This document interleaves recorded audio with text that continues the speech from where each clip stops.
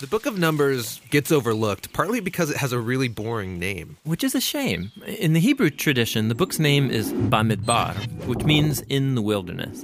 And it's an epic travelogue about Israel's journey through the desert on their way to the land promised to Abraham. Now, this pilgrimage should only take about 2 weeks on foot. But instead, it takes them about 40 years. That's crazy. It's practically half of someone's lifetime. Yeah, it's a very long camping trip with lots of interesting stories. But let's remember, it's most helpful to back up and start with how this book is designed.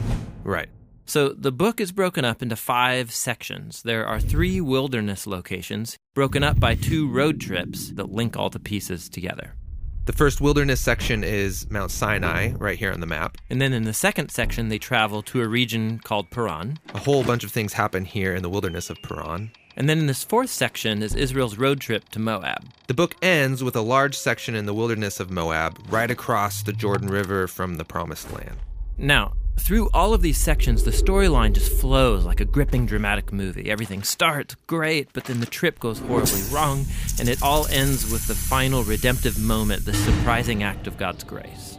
So let's jump into this story. It all begins at the wilderness at Mount Sinai, and we've become really familiar with this mountain. Yeah, if you remember, Israel came here after Egypt, and they formed a covenant with God here, got the 10 Commandments here, built the tabernacle here, and they've been at this mountain for 1 full year. And now they take a census to number the people as they prepare to leave. Right, and they're given these instructions for how to organize all those people in the camp.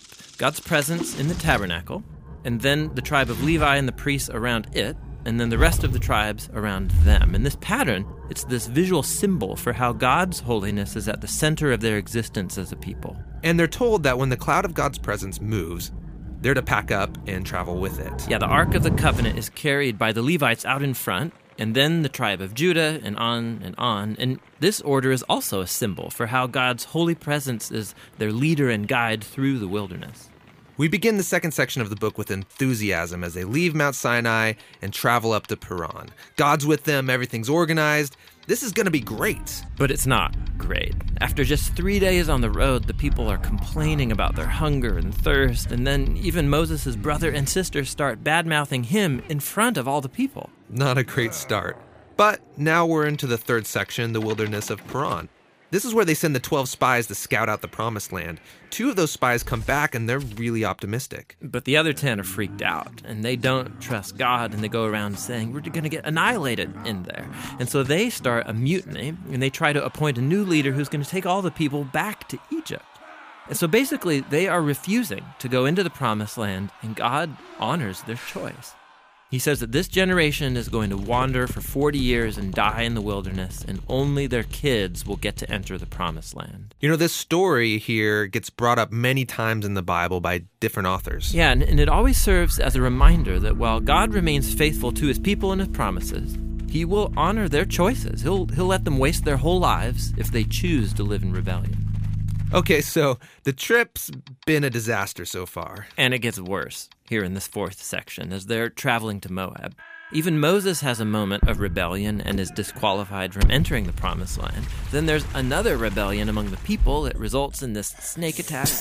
And what makes all these rebellions even worse is that every step of the way, God has been providing. He's been offering forgiveness. He's been giving them food and water and this crazy stuff called manna. Yeah, what is that stuff? Yeah, no idea. But in spite of all this, they keep complaining, and they say that they wish they had died in slavery in Egypt. If I was God, I would just give up on these guys. You would think. But that's what makes this story in the final section so surprising. Israel has just arrived in Moab, and the king of Moab, he's freaked out that this huge group of people is traveling through his land. So he hires this pagan sorcerer named Balaam to pronounce curses on them. This guy means business. Yeah, and so Balaam, he says, okay, I'm going to pray to the Hebrew God, and let's see what happens. And 3 different times he attempts to curse them, but each time he finds that he can utter only blessing. Most surprising is the last blessing, where he prophesies that out of Israel will rise a victorious king. And this king is somehow going to be connected to God's promise to Abraham to bless all nations through this family.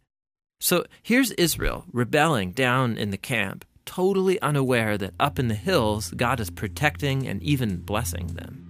The book ends here in Moab.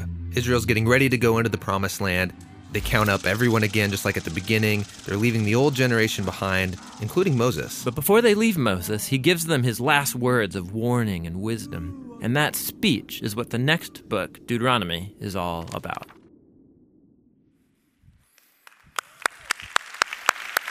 Amen. Say amen. Say Jesus. What's up, church? What's up, church? Y'all ready for church today? Can I have all y'all stand up? I want to say hello to all our campuses, everybody watching out there online. Let's give a special welcome to the people in the military watching out there. God bless y'all. God bless y'all. I am so excited today because I'm a numbers person. I love numbers, so I'm so excited to go through the book of Numbers. How many of y'all like, You're going to see how exciting this book is. God's word is exciting. Every single page and every single word. You just got to look for it. Amen? Hey, let's take this lesson plan out. We're going to do our memory verse and our prayer today. It's in your bulletin. It should say at the top, the kingdom perspective. The kingdom perspective. We want to give a welcome to all the people watching out there. Got all the campuses. God bless y'all. What's up? So excited. Okay, let's do our memory verse first. Our memory verse this month is Leviticus chapter 20, verse 7. It is easy, muy fácil, one sentence. Everyone, let's say it on three. 1, 2, 3. Consecrate yourselves, therefore.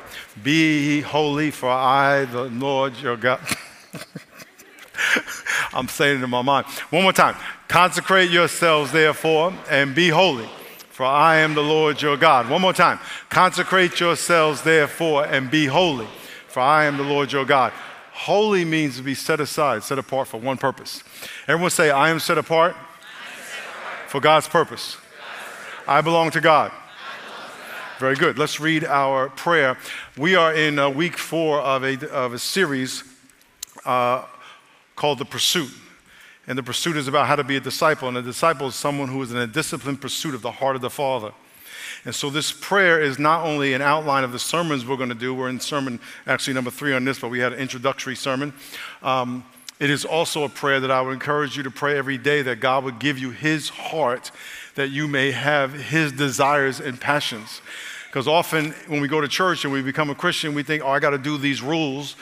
God's not about rules, he's about relationship. Everyone say relationship.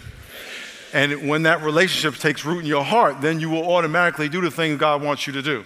You will pray what he wants you to pray, and a higher percentage of your prayers will come true because you are praying what he wants because you have his heart. Are y'all following what I'm saying?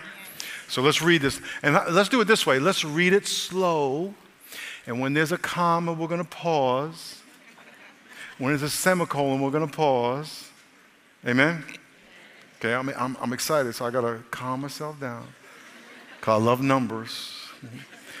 Okay, see where it says do something, disciple prayer, semicolon? Is that a semicolon? It's a colon.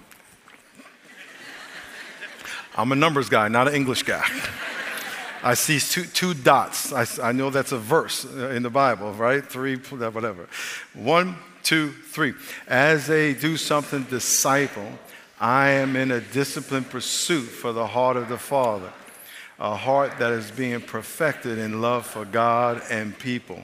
Father, give me a heart that desperately seeks face-to-face intimacy with you, faithfully avoids that which displeases you. That was last week's sermon. Humbly embraces a kingdom mindset. That's today. Values making disciples. That's next week's sermon.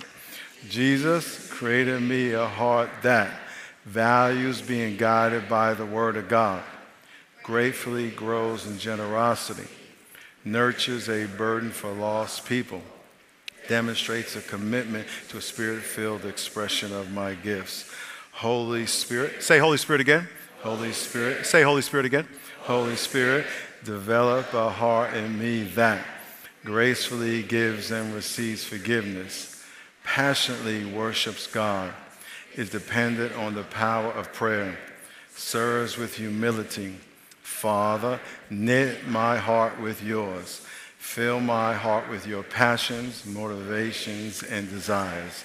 In Jesus' name, amen.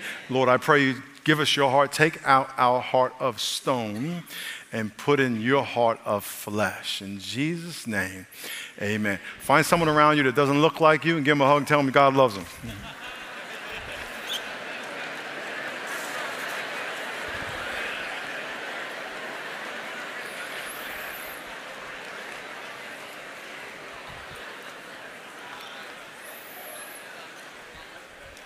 Amen, amen, amen. Who's the man? Jesus. If you are a visitor and we say, who's the man? You have to, but we say, Jesus, like that with a dip.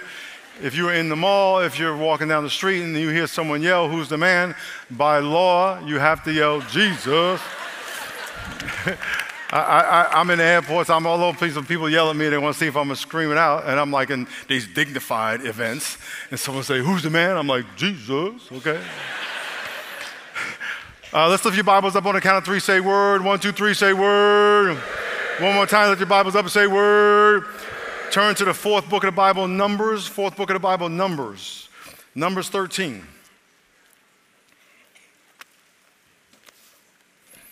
Numbers 13. I love numbers. I love math. I had 4 years of math, 4 years of calculus. Calculus 1, 2, 3, 4 in college, and differential equations, Diff-EQ. Anybody know what Diff-EQ is? Amen. Like 5 people. Amen. God bless you. Us smart people. I failed that class, but I was still smart. And I literally have enjoyment counting things. Just for fun, I'll just write numbers on the paper. You can't measure anything without a number. And God is such a numbers fanatic that I had a theory that he measures something with a number twice in every chapter in the Bible. But I think I'm wrong. Matter of fact, in the first 2 chapters of the book of Numbers, which we are to read today, how many of y'all are reading through the Bible with us? Raise your hand. Really high. Great, great, great. If you haven't read the book of Numbers today yet, we are reading Numbers chapter 1 and chapter 2 that I read this morning. God uses a number 55 times to measure something in those 2 chapters. 55 times. Now, you may be looking at it, man, it's so boring. It was like this many people, this tribe had this many people, this tribe had this many people. But what you were missing was what he was counting and what he was doing when he was counting them. By the way, this has nothing to do with the theme of the sermon, but I just want to throw this in for free because I want you to look for stuff in the Bible. I'm going to put a picture up on the screen what God was doing when he was telling the Israelites to camp around the tabernacle. They were actually forming a cross in the wilderness. And so when you were reading all those numbers, he was saying, here's where I want you to camp. And so for 40 years, they camped, and that's what the symbol was. Can I get an amen for God? Come on now. Come on now. So keep reading through, but this book is so fascinating because it has so many amazing stories. Whenever you read the Bible, 40-something% of the Bible are stories. And the whole Bible is a story. And the structure of stories in the Bible, when you want to interpret them, or they call it narrative, the genre of narrative language, is that you always have to look for who is God's friend in the story and who is God's enemy. God's friend are individuals or groups of people who want to promote God's agenda. In every story, there's going to be somebody or angel or a group of people or a nation or an animal, for that matter, that is promoting God's agenda. In every story, there's going to be somebody, a person, a group, a demon, or an animal that is opposing God's agenda. And the conflict between God's friend and God's enemy is the plot of the story. We looked in weeks past where Moses went to Pharaoh and said, let my people go. Moses was promoting God's agenda. Pharaoh was opposing God's agenda. And in every story, God is the hero. In other words, the plot or the conflict between God's friend and God's enemy is way too big for God's friend to handle. Moses went with a stick and his brother against the most powerful man in the world. And so Moses, a stick, and his brother are no match for Pharaoh and his army. But because God was Moses' hero, God took care of his business. Can I get an amen? So in every story, there's someone who is God's friend. You want to look for that. Who is God's friend? And then there's somebody or a group of people who are God's enemy. They are opposed God's agenda, and there's going to be a conflict between the two. In every story, Samson and the Philistines. We'll look at that later in the series. And so every story is God's friend, God's enemy. What is the plot? What's the conflict? What is God asking God's friend to do? How are God's enemies opposing that plan? And then what does God do? Now, why this is important, when you read the story, you want to put yourself in the story. You want to identify with God's friend or God's enemy, and then you want to notice, how does God act on behalf of his friends? Now, in this particular story, the Jews are getting ready to go into the promised land. They came out of Egypt, they went to Mount Sinai, they got the 10 Commandments, they got the tabernacle, and they're walking, we just saw it, through the wilderness, and they're going to get to the edge of the promised land that God promised them, and they're going to send 12 spies. How many spies are they going to send in? Very good, 12 spies. And they're going to send 12 spies into the promised land for 40 days. How many days? These numbers are very important. We'll get to them in a minute. 12 spies, and those 12 spies are going to spy out the land 40 days, and they're going to come back. 2 of the spies are going to say, we should go in the land. God's friend. 10 of the spies are going to say, we shouldn't go in the land. There's giants in the land. We look like little people, little grasshoppers. They were against God's plan. So you're going to look for who are the people that are saying, let's go in the land. Look, who are the people who are saying, don't go in the land. And then you're going to say, what does God do? Now, why is this important? What's the relevance? All of us are in multiple stories, and every relationship you have is a story. And you are either God's friend, obeying God in every relationship you have, in every situation, or you are opposing God would want you to do. And every single one of you, God is trying to deliver into your promised land. He's trying to deliver you into a blessing. He's trying to deliver you from your bondage, your Egypt. Can I get an amen? Whether it's mental thoughts that he's trying to deliver you from, addictions, bad relationships, a job that's going nowhere for you, a job that's wrong for you. He's trying to deliver you out of that into what he has called you and gifted you to do. And so you have to either decide, I am going to be like God's friend and walk into my promised land, or I'm going to be like God's enemy and resist. Now, what was the key to the 2 people who said we want to go into the promised land? It was their mentality. They had a kingdom mindset. Everyone say kingdom mindset. As we continue this series called The Pursuit, a disciple embraces a kingdom mindset. Everyone say with me, a disciple embraces a kingdom mindset. You are not going to walk into your promised land unless you have a kingdom mindset. If you are thinking like people in your life that don't have God, or if you are thinking with a worldly mindset, if everything is based on your logic and your experience and then your education, not that logic, experience, education are bad, but they're limited. God's ways are not your ways. As high as the heavens on the earth, so his thoughts above yours.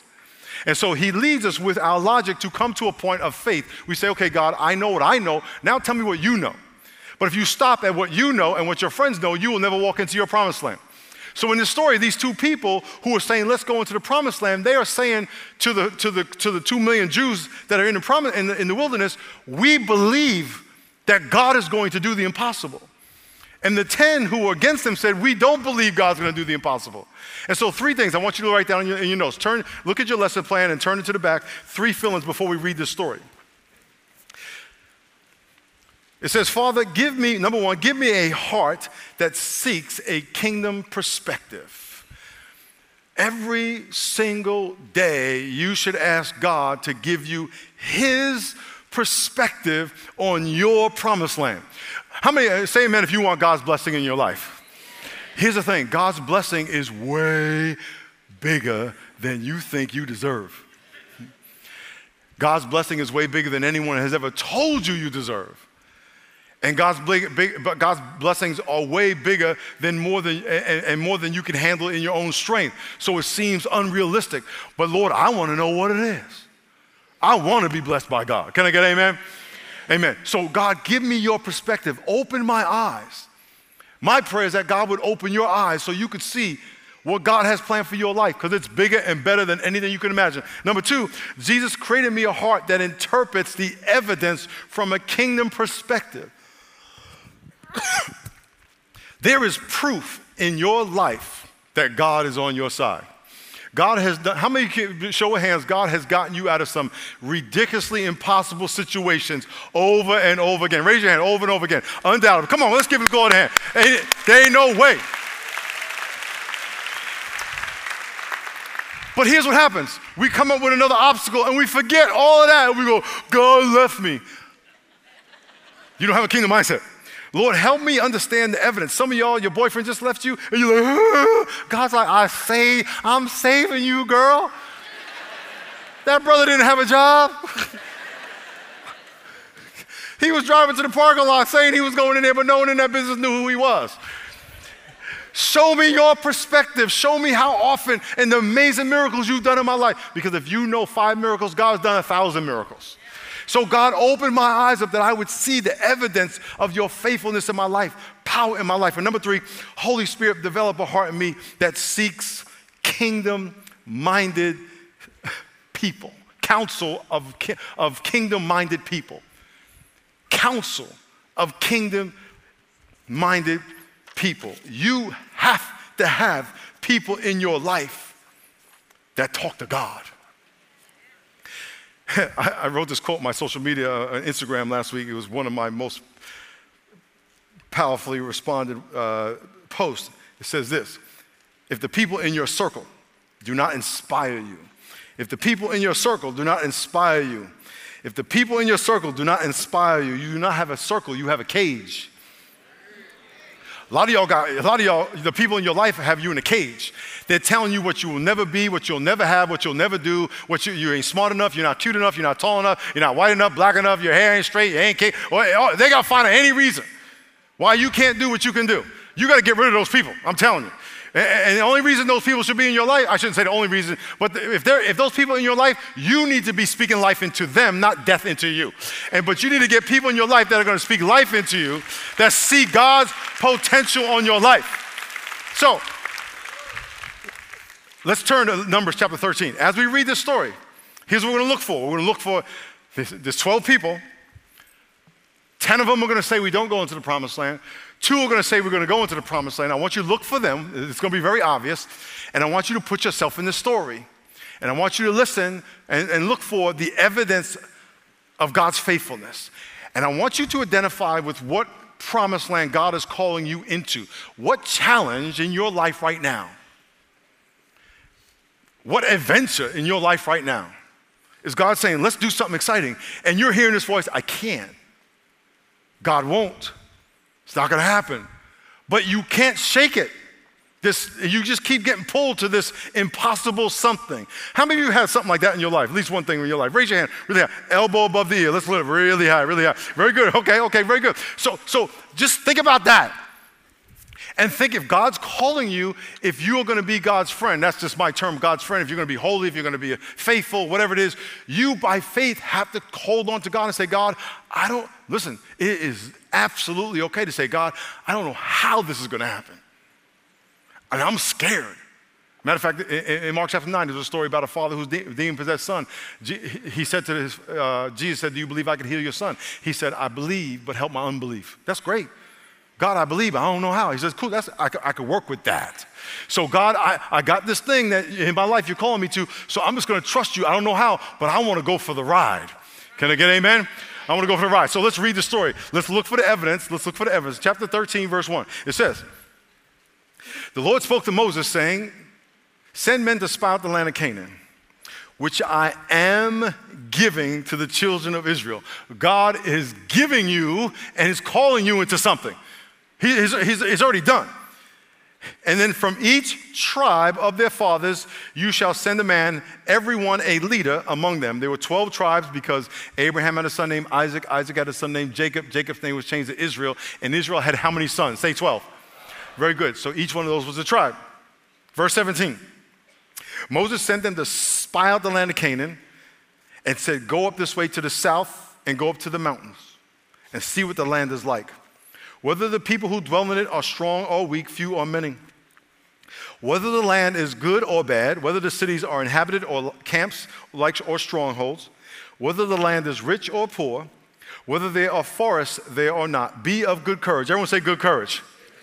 And bring back some fruit of the land or proof that it is what I said. Now the time was the season of the first ripe grapes. Verse 25, and they returned from spying out the land for 40 days. Everyone say 40 days. Remember I said numbers are key. God uses numbers very specifically. 40 in the Bible is the number of testing. It rained 40 days and 40 nights. Moses lived 40 years in Egypt in Pharaoh's home, was educated. He lived 40 years as a shepherd, had his heart pasteurized, not pasteurized like milk, but pasteurized like a pastor. And then he led the Jews 40 years through the wilderness. Jesus, Moses, and Elijah fasted 40 days and 40 nights. Goliath talked trash 40 days before David killed him. A woman is pregnant 40 weeks, not 9 months. 40 is the number of testing. So what God said, I want you to spy the land 40 days. I want to give you ample time to get all the evidence. I don't want there any be excuse that you didn't know what was there. Keep that number in your head, 40 days. Everyone say 40 days. Verse 26, they departed and came back to Moses and Aaron and all the congregation of the children of Israel in the wilderness of Paran at Kadesh. They brought back word to them and to all the congregation and showed them the fruit of the land. Then they told him and said, we went to the land where you sent us. It truly, everyone say truly, flows with milk and honey, and this is its fruit. Remember, milk is a symbol of a cow that can give milk, so the land can sustain the cow. Honey is a symbol of bees pollinating a flower, which means you can grow fruits and vegetables. So the land can sustain growth of crops and animals, fruit and milk and honey, and here is the proof. And so basically, it's what God said. And then in verse 28, it says, nevertheless. Everyone say nevertheless. Say but. Here's what they said. It's just what God said, but we can't do it. Can't do it. The people who dwell in the land are strong. The cities are fortified and very large. We saw the descendants of Anak. The Amalekites dwell in the south. The Hittites and the Jebusites and the Amorites and the Huppites and the Aslites dwell in the mountains. The Canaanites dwell by the sea and along the banks of the Jordan. They say we can't do it. Every time, I'm not going to say every time, but probably every time you get to step into your destiny, God's purpose for your life, God's promised land, there's going to be someone who says, but what about this? You're not really that educated. Where are you going to get the money? You don't have any experience. And we bought this building that we're in. It was 240,000 square feet. It had been closed for 10 years. It was 50-something, 60-something years old, the building we're in right now. It's the size of Noah's Ark. It's 450 feet long, 45 feet high, 3 stories, just like Noah's Ark, this building that you're sitting in right now. And when it was bought, I was hearing all this chatter from just a few real estate people in the community saying, Miles has no idea what he's doing. And they were exactly right, but that didn't matter. It didn't matter. I was like, I don't know. Let's do it anyway. You're always going to hear that chatter, and that's fine. That's all you just know that, but that's not the voice of God. What is God saying to you? So they were saying, oh, the land is just what God said. However, but nevertheless, those are the worldly minded people. Not saying that you shouldn't count the cost. Please count the cost. Matter of fact, it's so good, it's so important to count the cost. That even helps you understand the size of the miracle that God does. So, but if God said to go, you got to go. And the difference is going to be your mindset. Are you looking at it from God's perspective or man's perspective? Man's perspective is less than God's perspective. Take it into account. Consider the information and then say, God, what do you want me to do? He says, I hear all that. Let's go anyway. Okay, let's go. Let's go. And the difference between all y'all who raise your hand saying God has something for you that he's calling you into, the difference is going to be your mindset and a bunch of other stuff, but it's going to be your mindset. Are you going to trust God even in the face of the impossible? The impossible. When we bought this building, we had a $7.2 million pledge, and we needed that money like in a week, and it never came through. And someone came and gave a multi-million-dollar gift out of nowhere. We had to have it because we had a closed escrow. This was like 12 years ago. Closed escrow and start construction in 30 days, and everything was lined up. The trucks were outside. The bank was there. Let's go. We need that money. Everyone's like, where's the money? I said, I can't make the dude give the money. But God has not brought us this far to fail us now. Amen. So you have to trust God. Let's keep reading. Then it says, verse 30, Caleb. Oh, by the way, the people who said nevertheless, are they God's friend or God's enemy? Enemy. Now, it doesn't mean people who say count the cost are God's enemy, not at all. But people who say don't trust God, don't go step into your blessing. Now, you should have people in your life that say, let's count the cost so we know what to do. Great, you need to have that. You definitely need to have that, but then you go. Then it says in verse 30, then Caleb quieted the people before Moses and said, let us go up at once and take possession, for we are well able to overcome it. Is Caleb God's friend or God's enemy? God's friend. Can I say God's friend? I know it's what you said. I just didn't hear it right. I'm just saying, God's friend. So, and then it says in verse 31, but the men who had gone up with him said, we are not able to go up against the people, for they are stronger than me. Are we? And they gave the children of Israel a bad report of the land which they had spied out, saying, the land which we are gone out to spies devours its inhabitants. All the people we saw of great stature. We saw the giants, the descendants of Anak were there. We were like grasshoppers in our own sight, so we were in their sight. These are people who are just accentuating, emphasizing the negative. How many people know people like that? How many of y'all are those people? You don't have to be. How many of y'all do that to yourself? I can't do it. God doesn't love me. He won't bless me like her. She has nice hair. I won't ever see miracles in my life. I'll just stay home. That's not the voice of God. That mindset is what we're talking about. As a man or a woman thinks, so is he. If that's how you think, your thinking must be based on the heart of God and a kingdom perspective. God, you show me what you are doing. God, are you telling me that you love me and that you want to bless me beyond what I could ask or imagine? Yeah. Are you telling me you're asking me to walk into that opportunity? Are you telling me I really can date her? No, go easy now, fella. Easy now, fella. No, I'm only kidding. Chapter 14, verse 1. Chapter 14. So all the congregation lifted up their voices and cried, and the people wept that night because they believed the critics. They believed the critics. And all the children of Israel complained against Moses and Aaron. And all the whole congregation said, if only we died in Egypt. Or if only we died in the wilderness. Why has the Lord brought us to this land to fall by the sword, that our wives and children should become victims? Wouldn't it be not better if we go back to Egypt? So they said to one another, let us select a leader and go back to slavery. Let me tell you something. If you are going to walk into your destiny, you have to have a kingdom mindset, and that kingdom mindset is going to have to lead you through the valley of the shadow of death. When you think everything is lost and all you have is God, that is exactly what's going to happen. If you think everything's going to be laid out, it's going to be nice, and you're going to know everything, that is not going to happen. When we were buying this building, one of the guys who helped us negotiate it, he's been in real estate. Again, I never did anything like that, and I didn't know what I was doing, so I had to get people smarter than me. I said, hey, can you help me with this? He said, yeah. He said, here's what's going to happen. This deal is going to die 6 times before we get to the end. I said, what do you mean? I said, it's going to be over. It's going to be done. Out. Put. It's done. I was like, for real? Why? What? Why? He said, this is how it happens. And guess what? It died.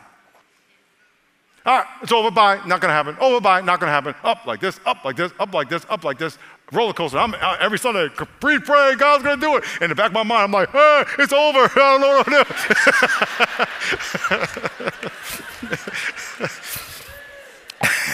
do. If you only knew, let me tell you. That's just how it is. And every time it ended, guess what God did? He strengthened my faith. Every time it ended, he brought us close together. Every time it ended, he was doing something supernatural in our life. He said, I'm getting the most out of this experience. and he did. I don't know why it had to be so hard, but we're here. We were told by some of the sellers, a church will never be in that building. And those very people were praising God with us when we got in here. Amen. Let's chapter 5, verse 5. Moses and Aaron fell on their faces before all the assembly of the children of Israel. And verse 6, but Joshua the son of Nun and Caleb the son of Jephunneh, who were among those who spied out the land, tore their clothes, and they spoke to all the congregation, saying, the land we passed through to spy out the land is an exceedingly good land. If the Lord delights in us, he will bring us into the land and give it to us, a land which flows with milk and honey. Only do not rebel against the Lord, nor fear the people of the land, for they are our bread, and their protection has departed from them, and the Lord is with us. Do not fear. Joshua and Caleb. Everyone say Joshua. Caleb. Those were the two The sixth book of the Bible is the book of Joshua. That Joshua led them into the promised land. And remember when I told you 40 days? Remember I told you 40 days? Remember? Say yes, just make me feel good. Like you're listening. Okay, very good. They spotted the land 40 days. Here's what God said. I'm giving you 40 days, and I want you to get all the evidence that I'm faithful. And they came back and said, we got all the evidence. God's not faithful. Basically what they said. We can't trust God. And God said, because of that, if you just keep reading chapter 14, you'll see this. For every day you spot out the land, I'm going to have you walk around in circles for a year until all of y'all die. That's why they walk 40 days. When you go to the book of Deuteronomy, the next book, the first 2 verses tell us that it was 11 days from Mount Sinai to the promised land. They could have got to the promised land in 11 days. Instead, because they didn't trust God and didn't have a kingdom mindset, they walked 40 years and the whole generation died except Joshua and Caleb. All of y'all who raised your hand saying God has something for you, he's ready for you to walk in there right now. You're standing on the outside going, oh no, oh no, oh no. You're just kind of going around in circles, oh no, oh no. And God's like, stop, step into it. Say, a minute, we're going to pray. And for some of you, you just need to get saved. Some of you have been coming to church and you never asked Christ to be your Savior and you're waiting for, I don't know what you're waiting for. You may be waiting for incredible blessings and he's supposed to just pour out all the stuff on you before you get saved. He's done plenty for you to prove that he loves you, namely, not kill you. Can I get amen? I mean, he could have just said, okay, I heard someone once say that people die either when they finish doing what God's called them to do, or God's figures they're never going to get around to it. So for some of you, it's like, I'm going to get saved. I'm going to walk into my relationship with Christ. For a lot of y'all, because a lot of y'all are saved, God's like, you're saved, but I have so much more for you. It's not about you being saved. It's about you walking with me as a disciple. It's about you getting in a D group and getting discipled so you can disciple someone else, so the kingdom can grow, and you can understand your gifts and the power of your gifts and expand the kingdom into the world. In whatever world you're in, whether you're in medicine, whether you're in a teacher, whether you're in business, whatever it is, that God would use you. But you have to by faith step into it. You can't just exist and go in circles. So you have to say, okay, God, give me a kingdom mindset. Show me what you want me to do. Help me understand your perspective on my future. And I want to by faith step into it. So I'm going to ask you all to bow your heads and close your eyes in all the campuses.